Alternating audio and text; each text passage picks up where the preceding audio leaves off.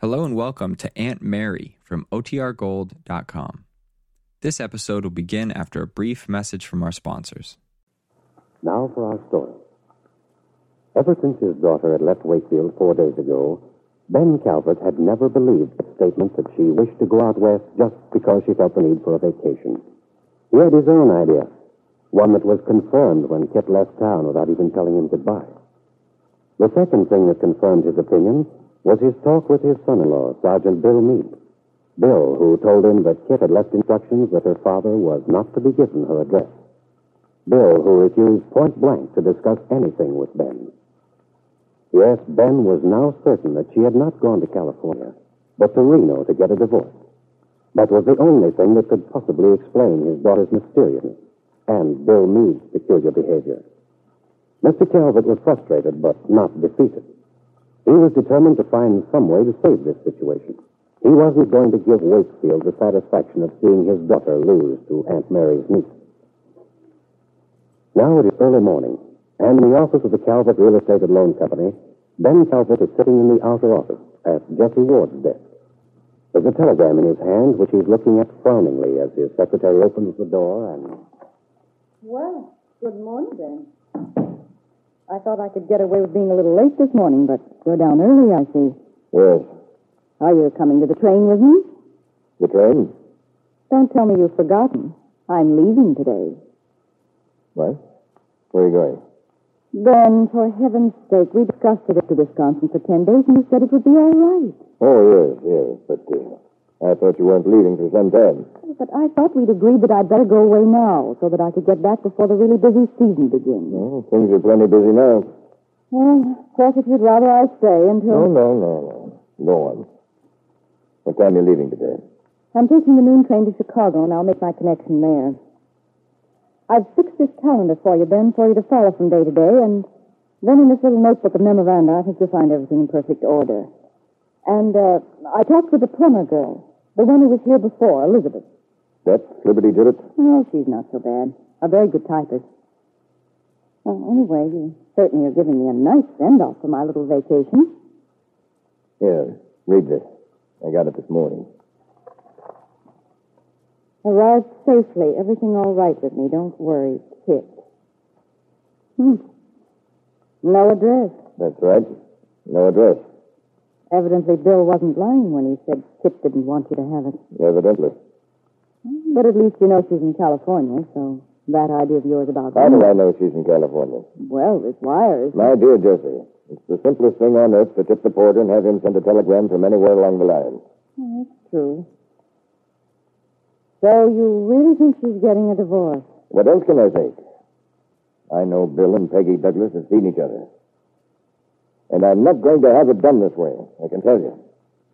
The whole town saying Kit couldn't hold Bill because of that little niece of Mary Lane.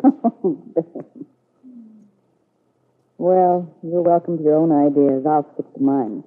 What are yours? Oh, I don't think you'd be interested yet. I guess I'd better clear up a few things that remain around here, and then I can... Well, speaking of the devil, there's Peggy Douglas. Where? Passing the truck right over there, don't you see? Oh, yes. Well, that reminds me. I'd better tell her to have her aunt stop delivering eggs at my place while I'm gone. Just a moment, Jesse. I'll deliver your message to Miss Douglas. I know you have quite a few things to do here, so... Why, Ben, how very thoughtful of you. Hello, Peggy. Good morning, Mr. Calvert. Making the egg deliveries this morning? That's right. I have a message for you. Jessie Ward's going out of town for a week or so. I imagine she'll let your aunt know when she gets back. All right, I'll tell Aunt Mary. Thanks. By the way, Peggy. Yes? I have a little suggestion to make to you. I hope that you'll take it in the spirit in which it's given. What is it, Mr. Calvin? Well, I should think after your experiences in Chicago, you might have become a little wiser. But then I guess you're still pretty young. You know, men can't always be trusted. I don't know what you mean. Well, I'll put it this way. Young men often have temporary weaknesses. Or they'll say certain things or imply certain things which a young girl such as yourself may take as a promise. I'd hate to see you get hurt, Peggy. But if you have any idea that you can get Bill Meade back, I'd forget it if I were you.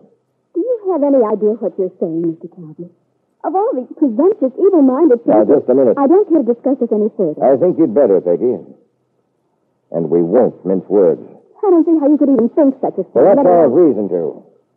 And I must say, I found it pretty hard to believe at first, knowing how your aunt always talked, the way she said she brought you up, the sort of girl you're supposed to be.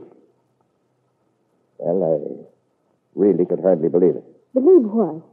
There's talk that's going around town about you and Bill seeing each other. It's only for your own good that I'm telling you this. Out of consideration for you. Oh?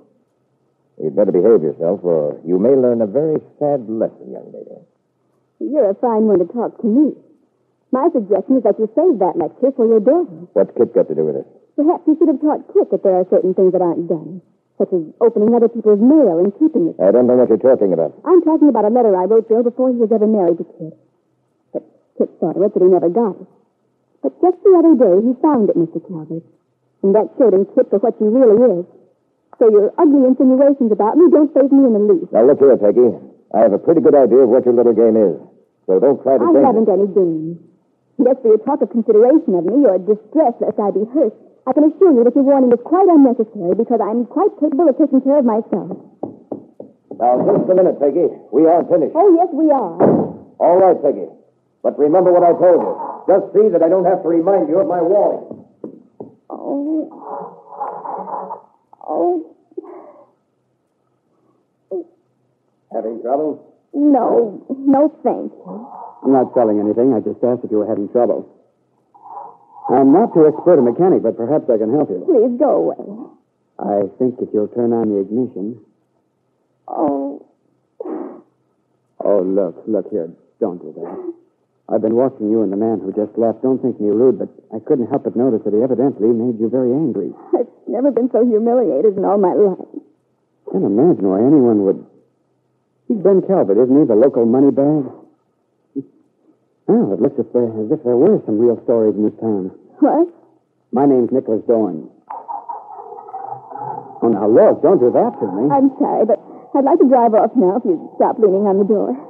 You know something? You weren't going to give me a very good impression of Wakefield if you drive off in such an unfriendly way. Suppose you've heard about the documentary film that's being made here. Yes, I've heard. Now, if you please... Good. Well, I'm the writer. I'm sure that's very interesting. You aren't going to freeze on me, too. I beg your pardon? I know people don't particularly go for the idea of strangers snooping around asking questions, but so far I haven't been able to find a friendly soul to even talk to. Well, anyone will give me any information. Well, if you'll just keep trying, Mr. Dorn. Yes. I'm sure if you just keep trying... Oh, then you mean there's a chance? No, I don't mean... Well, that's better. Look, would you mind terribly completing the introduction? After all, I did help you start the car. All right. I'm Peggy Douglas. Hello. Hello. Seriously, I'm going crazy trying to find some real material from these people around here. Can you give me any leads? Well, my Aunt Mary would be glad to help you, I should think. Oh? Where does she live? It's the Lane Farm on Willow Road, just a few miles out of town. And where do you live, Miss Douglas? With my Aunt Mary. In that case, I'll call if I may. All right. I'm sure Aunt Mary will help you. So now, goodbye. Goodbye.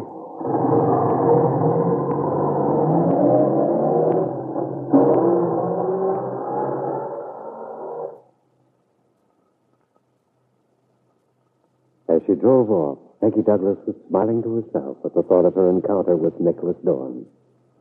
Thinking of the young man, it was a few minutes before she suddenly remembered how she'd come to meet him. Before she remembered the things Ben Calvert had said, his accusations. Peggy was very angry, not only at Ben's presumption, but because of the injustice of what he'd said. Well, the young girl thought, Mr. Calvert needn't worry. She'd already learned that Bill Meade was not to be trusted. She had already decided that she was through with him.